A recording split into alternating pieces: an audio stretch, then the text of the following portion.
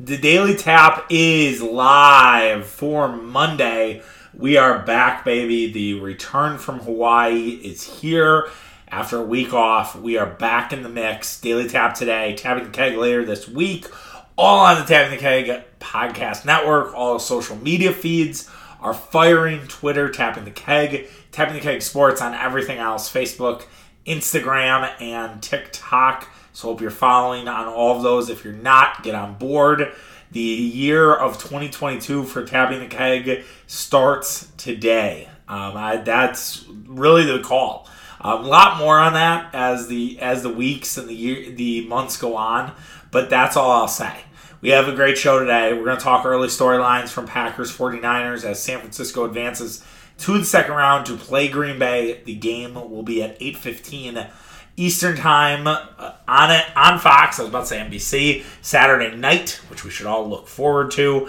I actually think I have a fun topic about that later this week, so stay tuned on that. We'll also chat about what I missed in Hawaii. Just kind of do a full recap. I was kind of plugged in, kind of not, here and there. And then we will hand out some golden kegs for the Milwaukee Bucks in their tough loss to the Toronto Raptors. We will not do the Warriors game, obviously. And then we may do Marquette. We might not have time. I'm trying to keep daily taps to about 45 minutes, 40 to 45, not trying to go to 50. I feel like that's a little too much.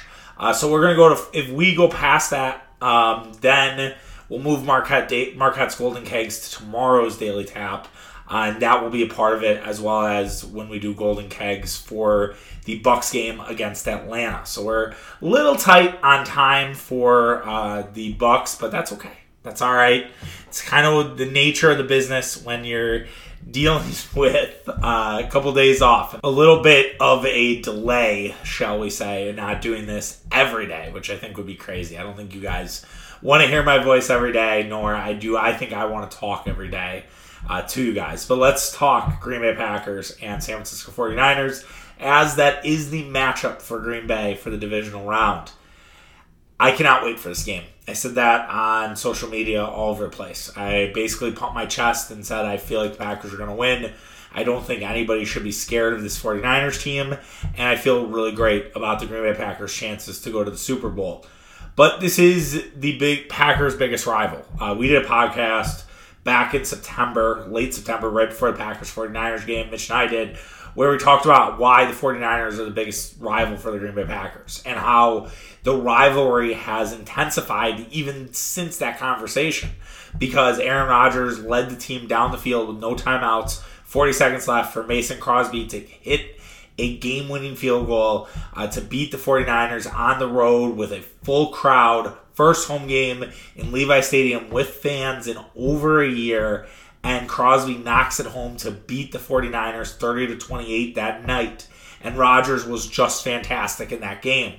Then you had the blow-by with Matt LaFleur and Kyle Shanahan, which again added more fuel to the fire, and that was likely over some of the comments made around Aaron Rodgers and everything that happened this offseason, and that Matt LaFleur took that personally and considered Kyle a friend, and this seemed like a backstabbing nature from from Shanahan and the rest of the 49ers gang. And now they have more connections with the Jets. We'll get into the Shanahan-LaFleur matchup a little bit later here in storylines, but the rivalry is a big one. It is a big fucking deal. And so when you get to play your rivals in the playoffs, it adds a little extra sauce. It's a little bit of more excitement than what you're accustomed to in the playoffs. Don't get me wrong. If we were playing the Cardinals, if we were playing the Rams, I would be fired up for that. But I also think there would be a little bit of confidence heading into it. I think because the Packers are playing the Niners, there is a lack of confidence with Packer fans. And that goes into storyline number one, and maybe the national media for that matter.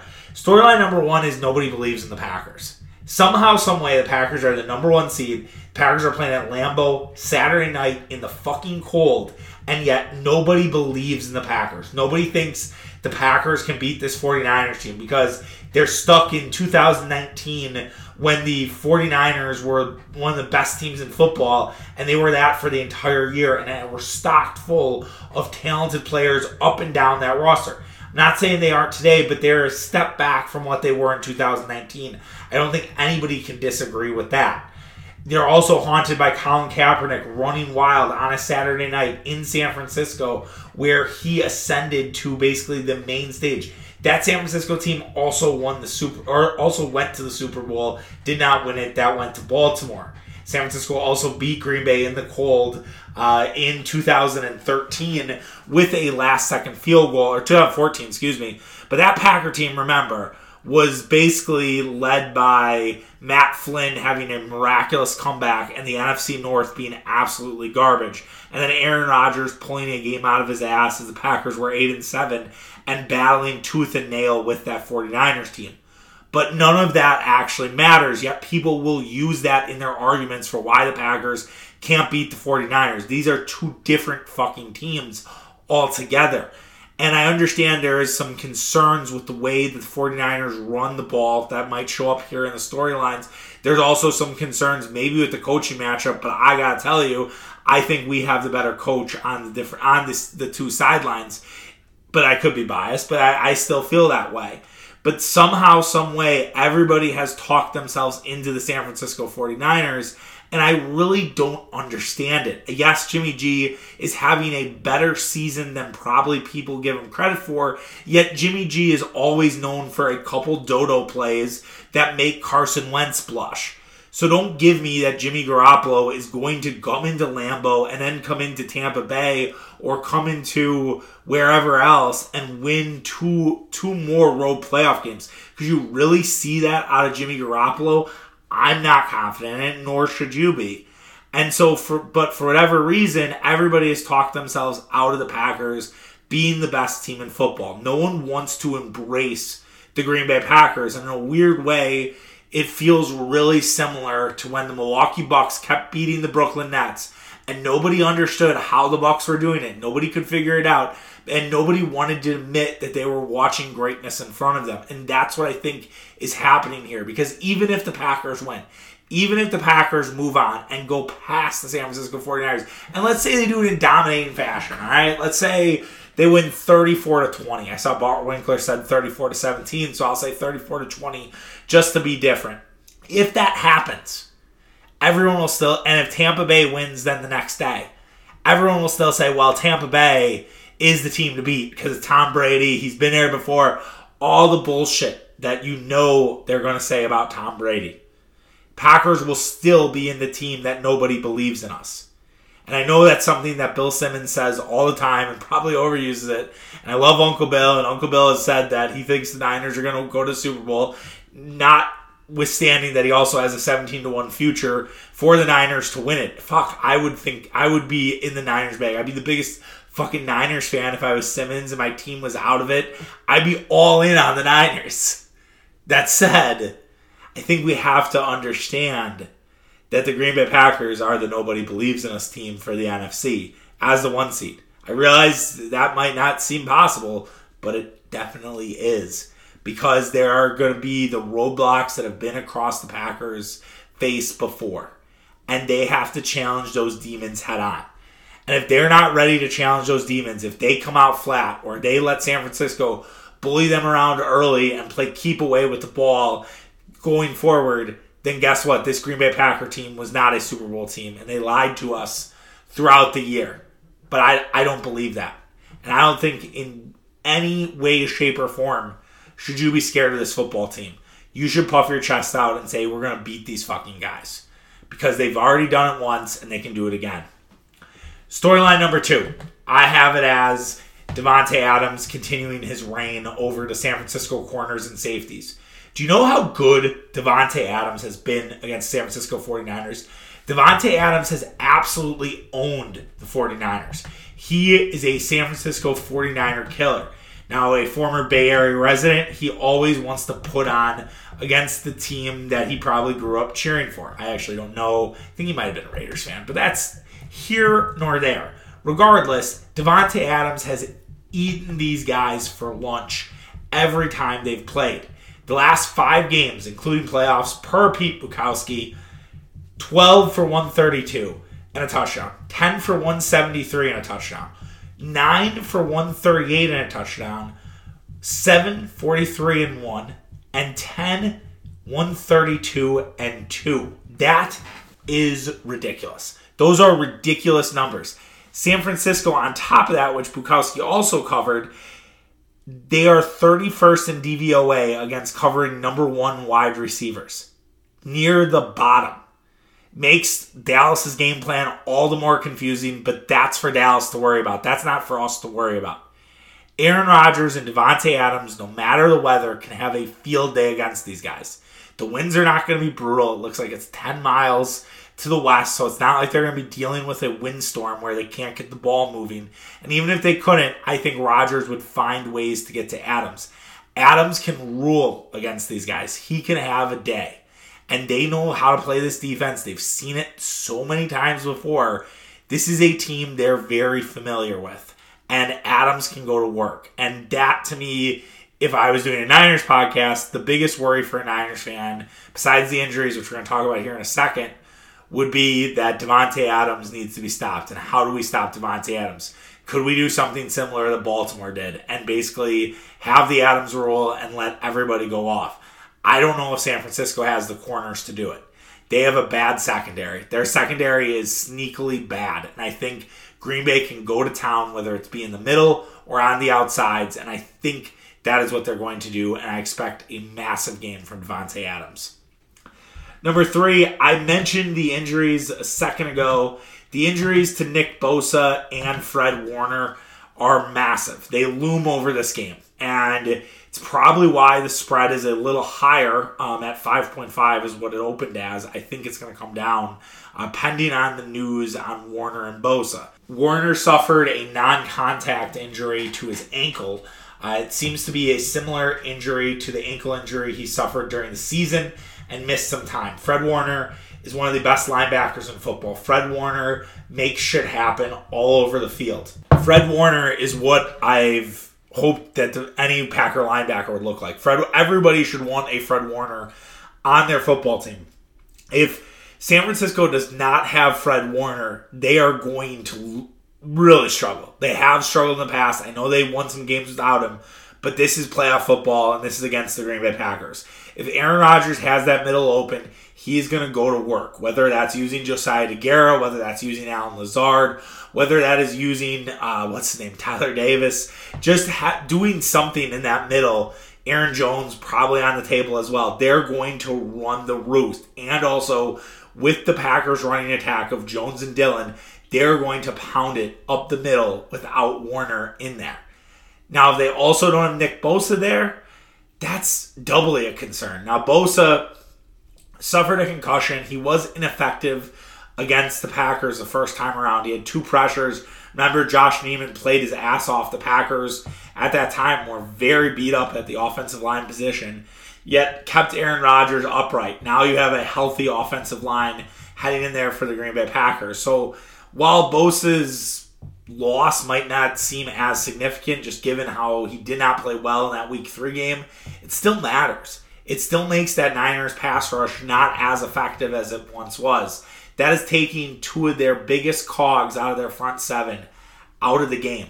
That means that they're playing basically with 70% of their best, right? They're just not going to be able to bring their best. Yeah, they have Trent Williams. Yeah, they have all the talent on the offense. But is San Francisco really built for a shootout?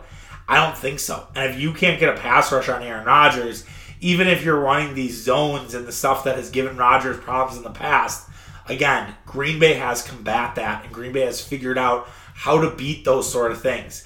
Aaron Rodgers really has not looked mortal this season. There have been moments, there have been times in the year where we've seen it and where he's like, wow, Rodgers in and on his game. I think of the first half of the Minnesota game. And then Rodgers completely goes off. Again, Seattle's another example where Rodgers really didn't have a good game. But again, the COVID and the lack of practice, I think, really weighed heavily on that game. So I really do think that the Packers would have a significant advantage if Warner and Bosa don't play. In fact, I think Warner and Bosa are worth at least a point when it comes to the gambling perspective of it. And I think that line would be 6.5 or 7 if you knew that Warner and Bosa were not playing in this game. Storyline number 4, the Niners rushing attack against the Packers defense. This will be beat to death.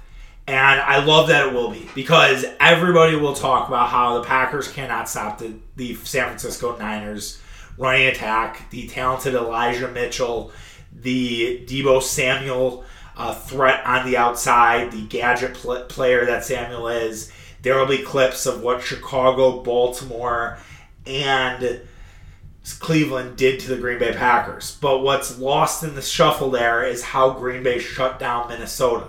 Now, I know that Sean Mannion was behind center, but Green Bay did not let anything get to the outside. Now you add into the fact you have Zadarius Smith, you might have Whitney Merciless. You'd like to think that the contain will be better, that Green Bay will do different things to keep the contain where it needs to be. I know the Niners are a great blocking team, but the Niners didn't have to face Kenny Clark today. Kenny Clark is a game wrecker. Kenny Clark can make shit happen in the middle, as well as Devondre Campbell. He's a second-team All-Pro player. Yes, Micah Parsons is great, and Micah Parsons did some really nice things in this game, but it's a different animal, man. It just is. And the Packers have guys that are going to want to hit, and guys that know what it's like to play in the cold. And while Mitchell and Samuel are great players, they likely have not played in a game this cold. This will be the coldest environment that they have been in. They didn't make the playoffs last year. And remember, San Francisco hosted everybody when it came to the 2019 version of this team. So San Francisco going into the cold is going to be something else for them. And to say, oh yeah, it's going to be able to ground and pound, and Kittle might be the only one that I worry a tad about, because he's a Midwestern guy. He knows what it's like to be in this weather. He gets it. But I don't know if Deebo Samuel, who I think is from South Carolina, and Mitchell from Louisiana are going to really understand what the cold is like when they get that first hit and they embrace that contact. How is that going to happen? And yeah, Kyle Shanahan's first drive is going to look awesome. Kyle Shanahan can script better than anybody probably in football. His first 15 plays are as good as it gets. And so it's going to suck if the Packers go down early. But what I would say is, look at how good the Niners were early in this game. The Niners got out. It was like, wow, this game could be a blowout. Yet another blowout. All we're going to talk about is how every game was a blowout. And the Niners completely stalled and hung on for dear fucking life. And if it's not for Dak Prescott's interception, we are not talking about the San Francisco 49ers. Rather, we're talking about maybe who would you rather play, the Rams or the Cardinals. That's the discussion that we're having today. But because Dak Prescott threw that interception, we are not having that discussion. They scored an extra touchdown, and there you have it.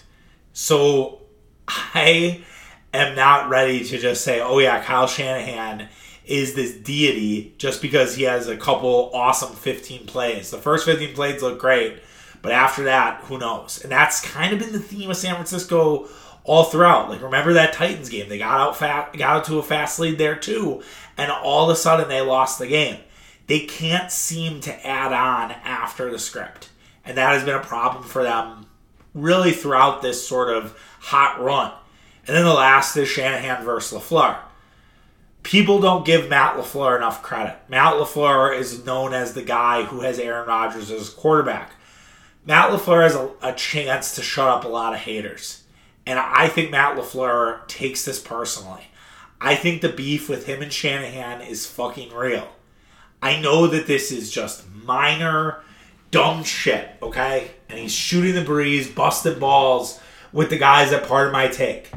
But Matt LaFleur, they asked him about, like, what coaches do you talk to, on a pretty regular basis? Like, who do you talk to? Or is it all siloed? They were talking about, like, analytics and Brandon Staley, who I forgot was they had a chance to be a Packers coach, but the Bears blocked it. That LaFleur had interest in Staley and his defensive staff. Fun little fact. Thanks, Bears. Really appreciate that. He mentioned the Jets. He's like, I talk to the Jets a lot. This is obvious why he would talk to the Jets. A, they're in the AFC. B, it's his roommate Robert Saleh leading that team, and his brother Mike is the offensive coordinator. The Jets and Packers are basically blood brothers in a weird way. I think that if the Jets would get on a run next year, I think they actually play the Packers next year. But besides that game, if the Jets end up making the playoffs, I'm fucking happy as hell for Mike LaFleur and Robert Saleh, because I know our coach will be happy. And it's kind of a kindred spirit sort of thing. So he mentioned the Jets, and he said, yeah, I talked to Sean McVay, who he also kind of grew up with, and said, like, Sean and I talk, but as the year goes on and we're chasing the same thing, we don't talk as much. Those were the only two coaches he mentioned. He didn't mention Kyle Shanahan. Kyle Shanahan is in that tree. Kyle Shanahan had Robert Saleh and LaFleur's brother on staff. They don't talk. I think that is a real fucking beef for them right now.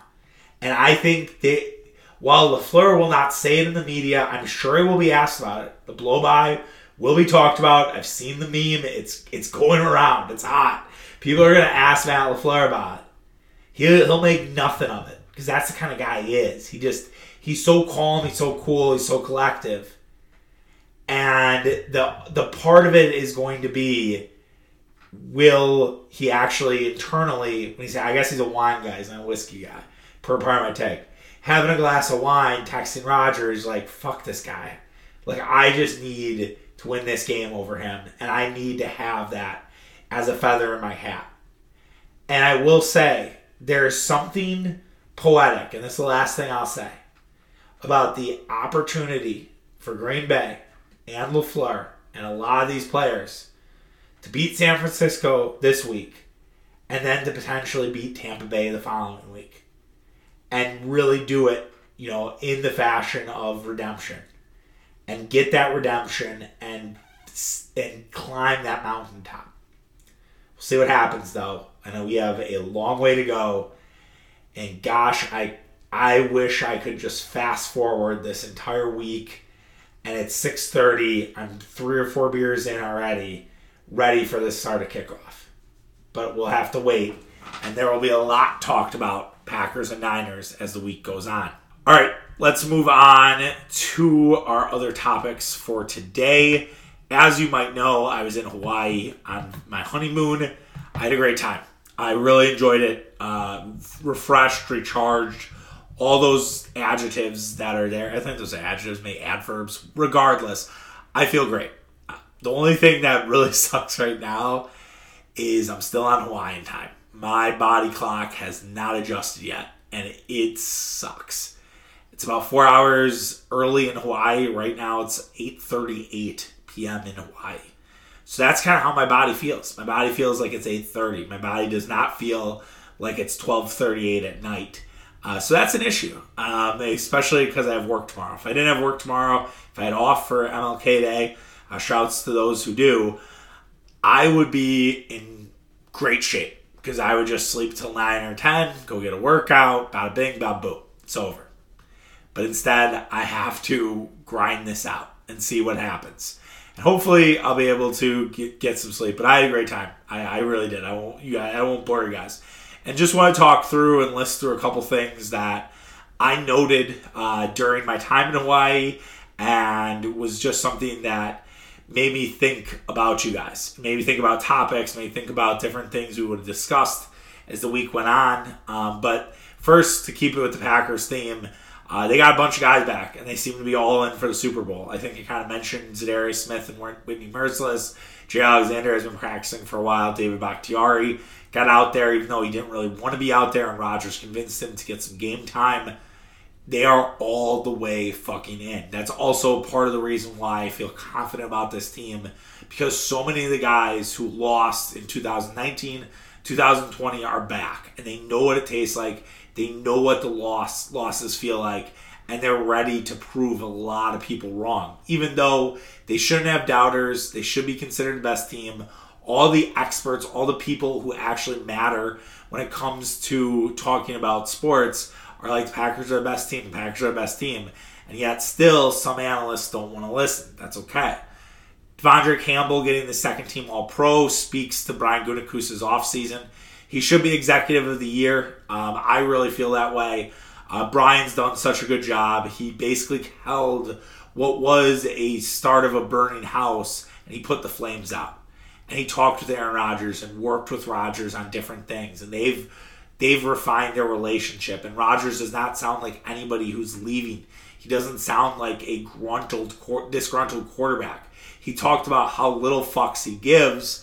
And I think if Rodgers was unhappy, we would know. Rodgers seems like he's the happiest he's ever been.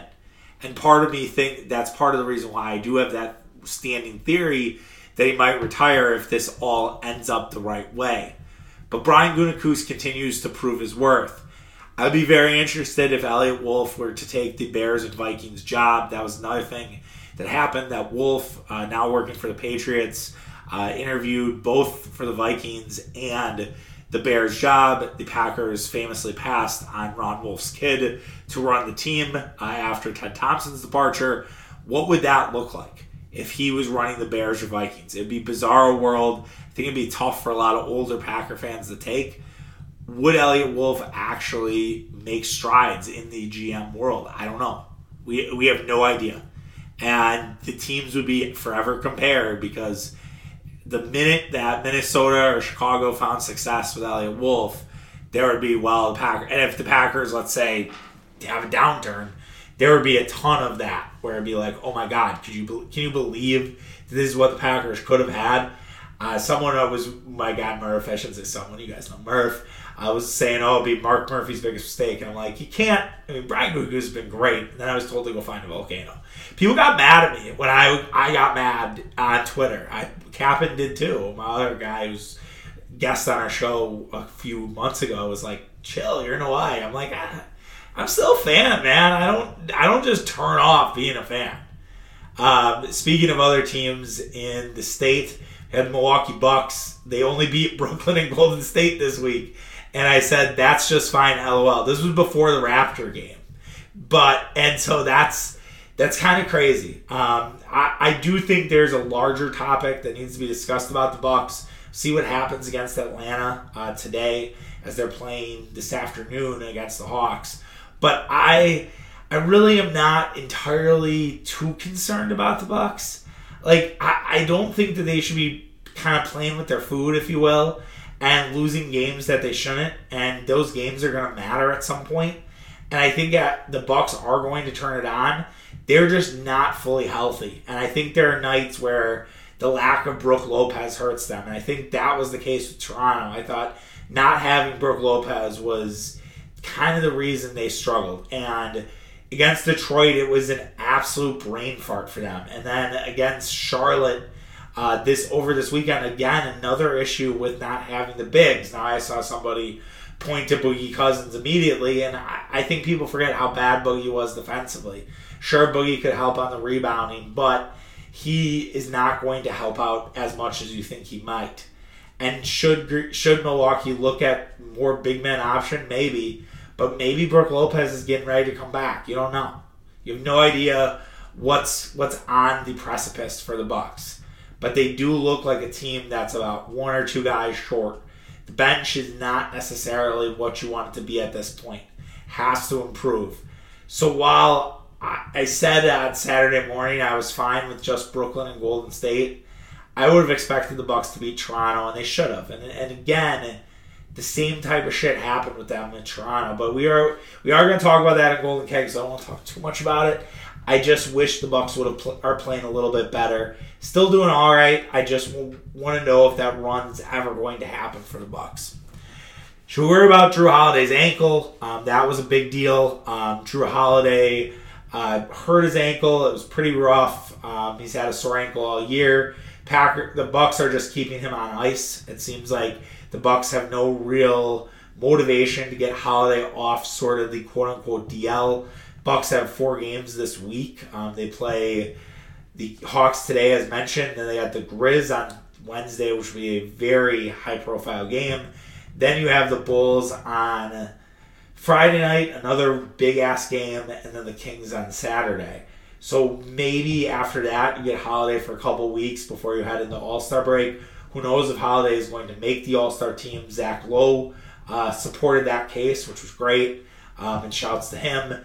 But we'll see if the players, execs, coaches feel the same way. Holiday won't be a starter. You already heard my Trae Young rant. I don't need to repeat it, but I'm really hopeful that Holiday's ankle is just simply rest. That's kind of what I've heard from some people. So I would assume that it's not a big deal at all. But as other people have said to me, well, we felt that way about Brook Lopez, and then he's been out ever since with a sore back. So what's going on here? And if Holiday is in that same scenario as Brook Lopez, then we're going to have to start demanding a little bit more from the Bucks training staff. But we'll put. I don't think that we'll have to worry about that. So we'll do that. Another thing to mention. I hate to be the disrespect guy for this podcast, but Bucks got absolutely no love after they beat the Warriors. No one gave a flying fuck. We were on to NFL football. Everybody shoved under the rug that the Bucks absolutely embarrassed the Warriors. And sure, you could say they weren't playing with a full deck. They didn't have Draymond. Clay's just getting back to normal. But Jrue Holiday was not playing. And he's probably the best guy to guard Steph Curry. And Steph Curry didn't do shit. And they got absolutely mollywopped. It was one of the best. I watched the 10-minute clip. It was just so much fun. Just absolutely shit-pumping that team. And I don't really dislike the Warriors. I do hate that everybody sort of performs a Heather Brooke deep throat on the Warriors. But I don't dislike Steph Curry or Klay Thompson or Draymond. I like all those guys. I'm sure if I actually played them in a playoff series, it would not be the same. I would not feel the same. The Suns piss me off, and it's been months. Devin Booker and that Raptor thing, that also happened when I was in Hawaii. So fucking soft from Devin Booker. Kyrie Irving and the diving at the ankles. That was also another soft move. Westbrook, cold as ice, soft too, but it's a ricochet shot at Russ because I have never really encountered Russ in the playoffs. The other two guys I have. By the way, real quick shout out, another Hawaii thing. Finished the book. I did it. No need to congratulate me all at once. It's called Boomtown. It's about Oklahoma City, the town, the team, and the weather, actually. Crazy amount of tornadoes go through Oklahoma City, but we'll save that for Weather Corner, our new segment with Mitch and I. But I really enjoyed it, but there's abundantly clear that Russell Westbrook comes off as a complete... If you are a Russell Westbrook fan, I don't know. I don't even know how you can be a Russell Westbrook fan. I would love to meet somebody who was 25 and older and liked Russell Westbrook. I just want to meet that person and just ask them a lot of questions about, did they play basketball? Were they the selfish guy on the team? Were they shorter than everybody else? Those are the questions I would ask to somebody who was a Russell Westbrook fan. Moving on to college, Marquette's red hot. This was before the Seton Hall. It's been so... Oh, no, I added this, actually. I think I had this after the Seton Hall. But it's been really fun to watch you guys turn the corner. I watched recap videos of both the Hall game and DePaul. Played really well in both games. They were impressive as all get out for the last few. And it seems like that Creighton game that they lost in double overtime really sort of turned the tide. Someone pointed that out to me because when Captain responded, chill pill, you're in Hawaii, I was like, why did we lose to goddamn Creighton? And some guys, sometimes you just need to lose to wake yourself up. And I think it did for Marquette. And they've played so well throughout the last few weeks. It's been a joy to watch. And they're playing one of the toughest schedules in basketball. It's top 10 right now in the NCAA, and I think Marquette's going to be safely in as long as they do not have a Wojo collapse. It is going to be a complete gauntlet, though, for the Golden Eagles. I mean, upcoming for that team is just something else. I mean, they're going to have to deal with Villanova on Wednesday, Xavier on Sunday, head to Seton Hall, head to Providence, home back for Villanova, head back out to Connecticut before getting Butler, Georgetown, and Creighton And kind of the schedule eases up from there. But man, and if you're following along with KenPom, they have to play 6 straight A games. So this is similar to the December stretch. I think the same kind of rules apply. Just try to be 500 if you can. If you're a little bit under it, it's okay, and try not to lose all the games. If they lose everything and they would end up being 4-6. I don't think it's the worst thing in the world, but it probably makes things a little bit dicey. But I don't think Marquette is in the position not to win 1 or 2 of them. And if you beat Villanova, who's one of the best teams in the nation, I think you're really in good shape when it comes to tournament time. And we're starting to talk about a top 6 or 7 seed for the Golden Eagles. As for Wisconsin, I know I don't do a ton of Wisconsin, but I'd be remiss if I didn't mention Johnny Davis's run. It's been incredible. I think he's the biggest college basketball name for UW basketball in the last 25 years. I thought long and hard about that, and I know you're going to be like, Charlie, Frank Kaminsky 2015 was such a big deal, but he kind of wasn't. Frank Kaminsky was a big deal for all of us here in Wisconsin. And some of us didn't like him, yours truly, but it wasn't like it was a big deal that Frank Kaminsky had won. He just was the best player that year. It was definitely not a situation where I was like, okay, Frank Kaminsky is somebody that everybody talks about. The reason why Kaminsky wasn't that big of a deal at that time was the Kentucky year just surpassed everything in college basketball. Kentucky was an undefeated team. They were undefeated until the game against the Badgers, and the Badgers beat them, and then Duke wins the national championship. But the Badger fans will always remember that game, and I'm not taking anything away from that season from Kaminsky, but the big deal was Kentucky and Duke was really good. They had Jahlil Okafor, they had Justice Winslow, they had Grayson Allen, and others that were very, very talented, and it seemed like we were heading for this ultimate showdown between Duke and Kentucky, arguably 2 of the biggest blue blood rivalry in all of college basketball, and Wisconsin played an excellent spoiler in the Final Four, and that didn't happen. Instead, we got Wisconsin and Duke, and the Badgers were on the precipice of winning the national title before everything went to shit in the final 10 minutes of that game. But Davis seems like he has more of an aura around him, and I don't know if it's just the way he plays is a lot more excitable, a lot more fun, and so that people gravitate towards that and people want to watch Johnny Davis. I don't know if anyone was seeking out watching Frank Kaminsky. Badger fans, of course, right? But I don't think you're like, all right, Frank's on, I gotta watch, him lumber around or him shoot a 3. He's just not that sexy of a guy. I'm sorry.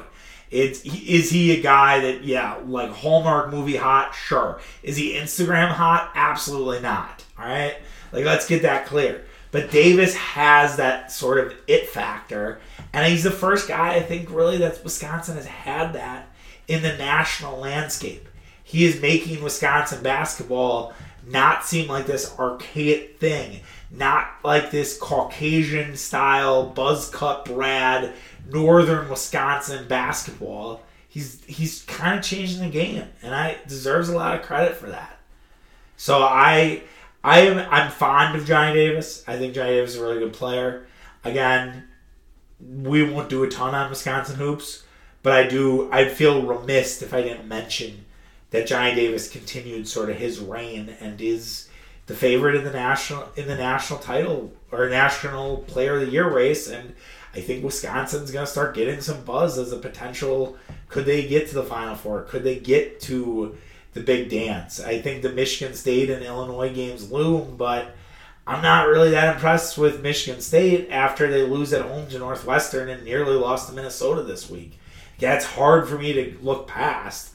And then Illinois, I think Illinois is really good. I just do. I think Kofi Cockburn is one of the best players in basketball. I don't think if Kofi would have played against Marquette, that Marquette would have won that game.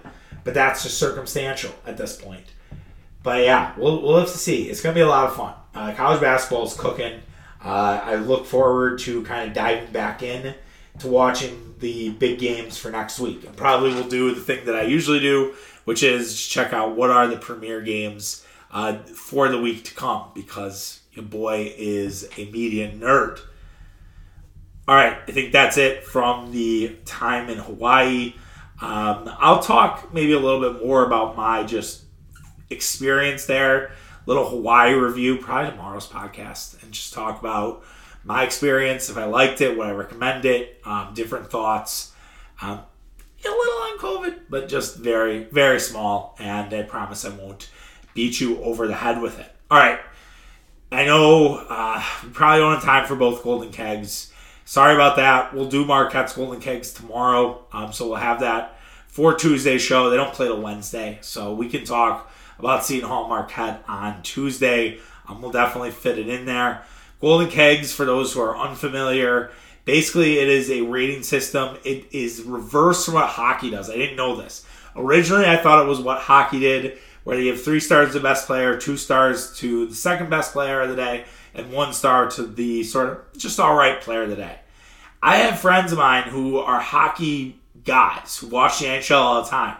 And for whatever fucking reason, nobody's telling me that I did this wrong for multiple months. So I thank them for letting me look like a complete asshole when I mentioned that it's in the same approach as hockey. But Golden Kegs is based off of the UWM Marquette football rivalry. They shared a Golden Keg for the winner of the club football team. 3 Golden Kegs means you played great.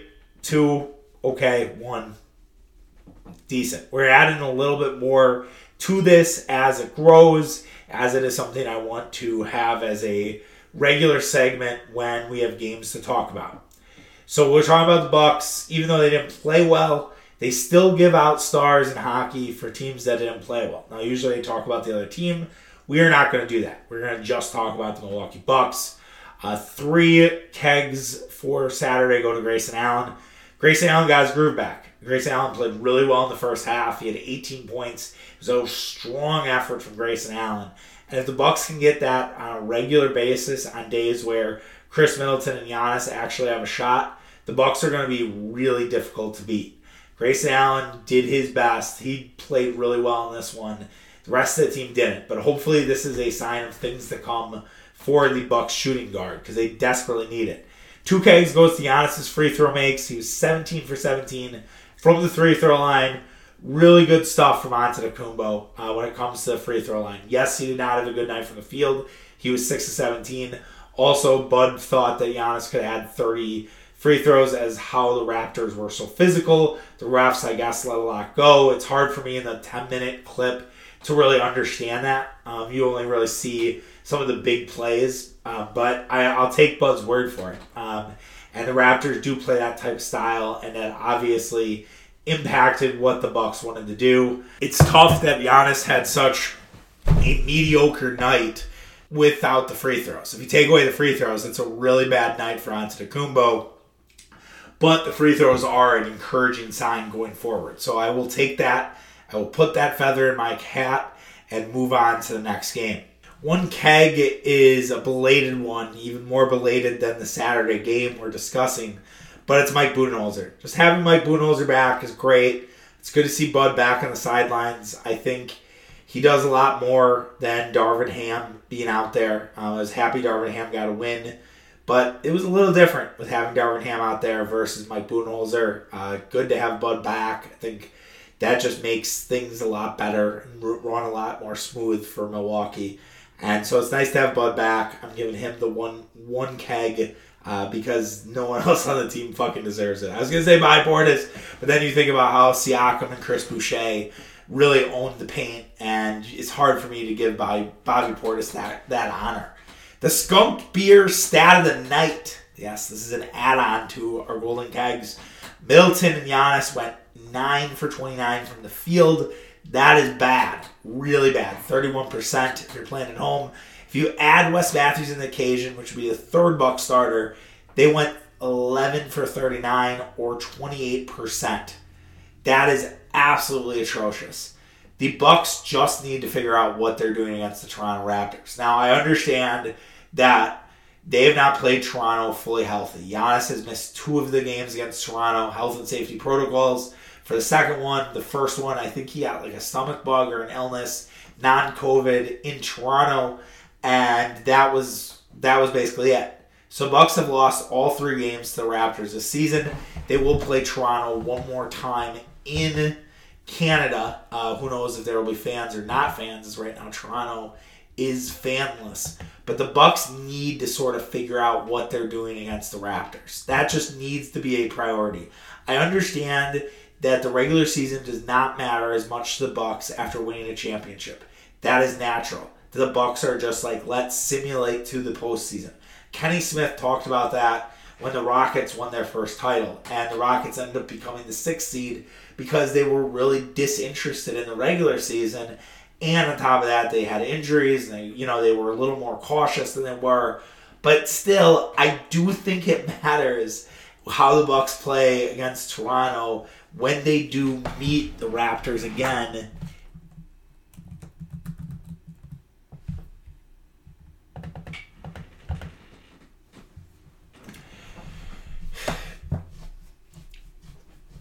The thing that sucks is the Bucks don't get to play Toronto again. They have no sort of game against the Raptors the rest of the season. This was their 3rd game. The Raptors sweep the Bucks this season. And that has to linger. Like, you have to think about that a little bit, because right now Toronto's the 8th seed. Now, I'm not saying that Toronto is going to be the 6 or they're going to be the 5 where the Bucks could play them, or even the 7. But that's a team that gives the Bucks some real problems. And they are a thorn in the side. They're kind of this generation's, the Gen Z generation of the grit and grind Grizzlies. Like, they don't have a lot of great players, but they just find a way, and they beat the living hell out of you. I do not want to face Toronto in the first round. I just don't. There's no good vibes about that. I think Nick Nurse really knows how to play Bud's system, and Bud has to make those adjustments. Now, he did in the postseason multiple times, so I have faith that they're going to figure it out. And we have not seen this team against Toronto with the full roster. And maybe that's the thing you should hold out on. So I'm not ready to panic, but yeah, I don't really want to say Toronto. And it doesn't help, too, that the Hornets have also looked good against the Bucks. I don't know, man. At some point, it's hard to, like, and maybe this is a topic for Mitch, but it's hard to, like, separate the one side of your brain that's like, don't worry about this, they're going to turn it on in the playoffs, and then it's like the other side where you're like, are you sure? Are you sure they're going to turn it on in the playoffs? How do you know? So we'll have to wait and see on that. But that'll do it for our show. Really happy to be back. I hope you guys enjoyed the content I had on Instagram around the Hawaii trip. I'm sure I'll do something on my other Instagram account, personal. That'll be like a photo dump, if you will. But I have so many. I think it's hard, man. When you get only 10, it's like, what do? Do I do a part 1, part 2, part 3? I mean, I'm not fucking Casey McDonald, who like was posting Bachelorette Party part 1 like a week before her wedding. It was fucking weird. But I'm not that vapid, shall I say. But this is probably a good time for me to wrap up the podcast. So I will talk to you guys tomorrow. Another daily tap, as long as Mitch and I aren't going to do a tap in the keg, but I don't think so. Gather our bearings. Probably a Tuesday show, since that be an optimal time with no sports on the radar on that evening. All right, take care of yourself. Have a great Monday. If you have off, enjoy it. If you don't, you're working like your boy. We'll get through it. We'll be all right. All right, take care, guys. Have a good one. See ya. Bye.